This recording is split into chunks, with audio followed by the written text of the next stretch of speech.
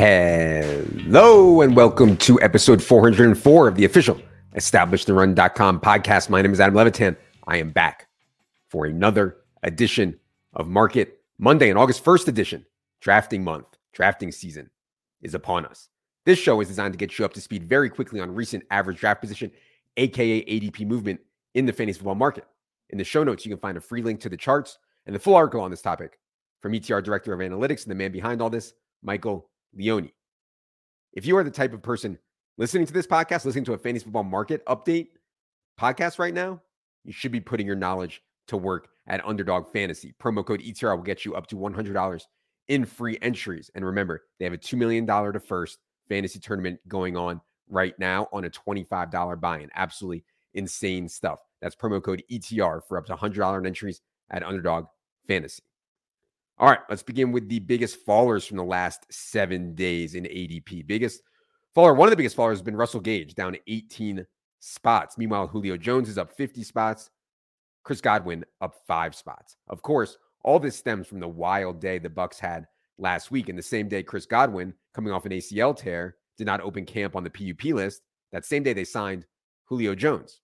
Let me start with the Godwin stuff here. I want to be clear that not starting on the PUP list does not mean that Chris Godwin will be ready for week 1. In fact, I would still be pretty surprised if Chris Godwin was cleared for week 1. We're talking about an ACL tear surgery in January, aka 7 months ago. We're also talking about a player the Bucs just gave $40 million guaranteed to. There's literally no reason to rush him. Like Godwin's personal team and the Bucs, neither of them have any incentive to rush Chris Godwin back.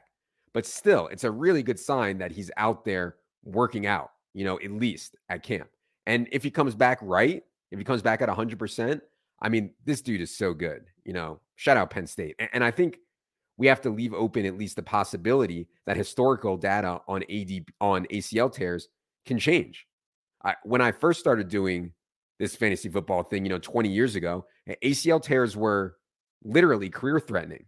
Then after a while, the norm became a year. It wasn't career threatening. Guys would come back in a year. And then the norm became 9 to 10 months. So I don't think it's crazy to say that we're going to keep progressing. And now it's maybe 8 months or 8.5 months. And I know that Chris Godwin is a real good dude and a hard worker. Wouldn't shock me at all if he gets back at the highest possible end of the spectrum.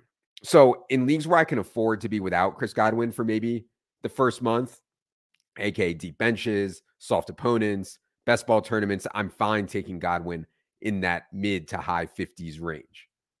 As for Julio Jones, as I mentioned, he's up 50 spots to 139th overall on Underdog. It's tough, man. We're roughly in line with ADP right now in our rankings in that 130s range.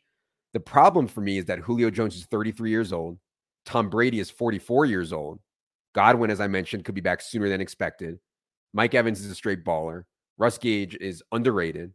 Tom Brady has a pretty high throw rate at running backs. It's just a big parlay on Julio. And it pains me to be like even a little bit bearish on Julio because I've been one of his biggest fans throughout his career, always loved drafting and playing him. But I think his ADP is going to keep climbing here. And if it gets towards that 110, 115 range, I'm probably going to pass. It's just incredibly rare for a 33-year-old wide receiver to be seriously productive, like almost impossible. All right, second faller is Jamison Crowder. Jamison Crowder is down 14 spots. Meanwhile, Isaiah McKenzie is up 29 spots. So Jamison Crowder was banged up, did not practice for much of the first week of camp. Meanwhile, in the first week of camp, Isaiah McKenzie has been absolutely on fire. Like if you read this Athletic article from the Bills that came out Monday morning, I mean, McKenzie, it looks like Jerry Rice out there, according to all reports. So we've seen this massive flip in ADP. And honestly, I haven't had much of a take here all offseason. The contract that they gave Isaiah McKenzie was pathetic, but I really do think the guy can play when given opportunity. And Jamison Crowder, I still think can play. He's still 29. But what if they end up canceling each other out? Like, what if they both get slot snaps? And then we add in more running back targets through James Cook. Maybe OJ Howard shows up when they get a few more tight end targets. And maybe it's a bigger year for Steph Diggs this year in terms of target share.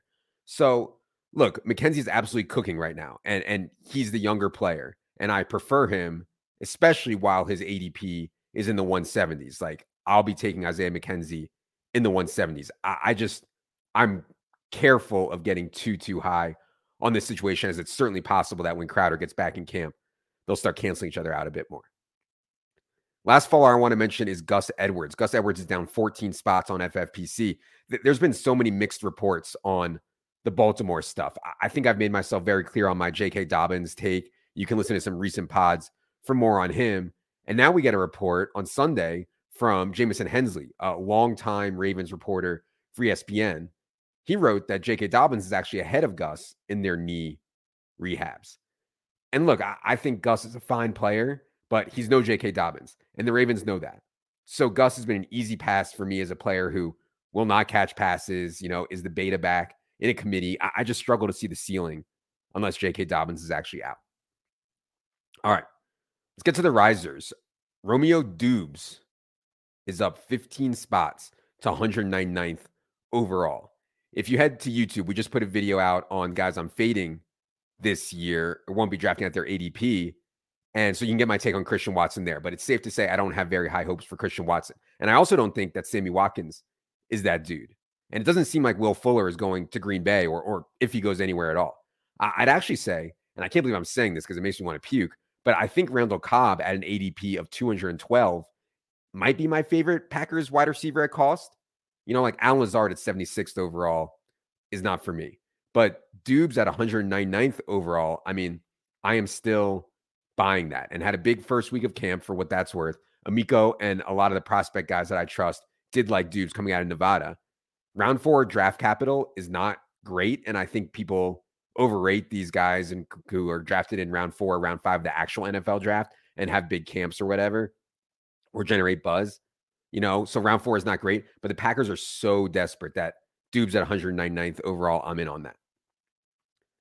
Second riser, Ramondre Stevenson is up 7 spots on Underdog now to 98th overall. And honestly, I'm a bit tired of talking about Ramondre Stevenson.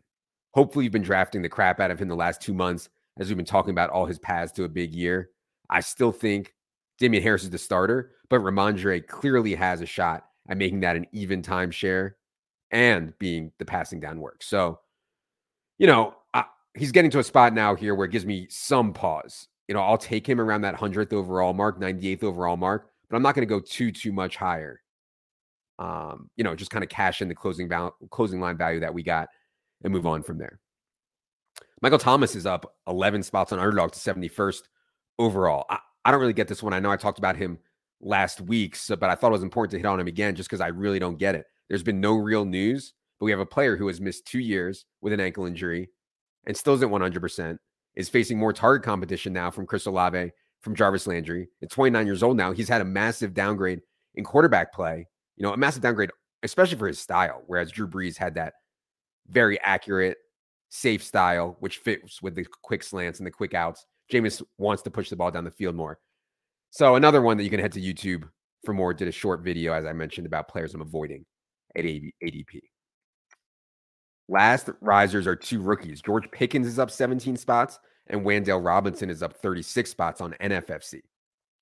These rookies get hype, but they were being drafted so low that they can have huge moves in ADP. And I think Wan'Dale is actually locked into 3 wide receiver sets next to Kenny Golladay and Kadarius Toney on the Giants. And Wan'Dale has round 2 draft capital. He has Brian Daboll on his side. Darius Slayton's likely to be cut or traded. Sterling Shepard does not appear close to ready. It's so easy to get Danny Dimes, Wan'Dale stacks in best ball. I do it so much, probably too much, to be honest. But, because honestly, if we're being honest, there's significant risk here. Wan'Dale is tiny and Daniel Jones could just be flat out bad. But I do think that the upside is there, especially at cost. Even with Wan'Dale up a lot in ADP, I still think the upside is there. Pickens is another rookie who's lighting up camp, as I mentioned, up 17 spots on NFFC. He has round 2 draft capital also. And I think if it wasn't for injury that he sustained in college, he would have been a round 1 pick for sure. So now that we know George Pickens is healthy, at 167th overall, I'm in on George Pickens flyers. All right. As for what I'm watching in this week upcoming, obviously it's the Brown stuff. Deshaun Watson was suspended for 6 games. I'd encourage everyone to go to establishedrun.com. Obviously, we update all our rankings, but as we always try to do in big spots like this, we try to give context around the rankings also. And so Jack wrote an article about how to handle Deshaun Watson. It's very different depending on how big your bench is. Is it best ball or is it managed? Is it a large field tournament where all the money is late in the year, or is it more balanced? And so Jack wrote an article about that. I'd encourage everyone to head to the site to check that out. Obviously, other Browns are going to be affected. David Bell was already down 9 spots due to his foot injury. Donovan Peoples-Jones was already up 10 spots, as it looks really likely he'll open the season in 2 wide receiver sets. So we're watching Amari Cooper stuff. We're watching Nick Chubb, Kareem Hunt, etc. We'll talk about that next week on Market Monday. So for Leone, for Jerry, I am Adam. Don't forget to get the draft kit. Good luck, everybody.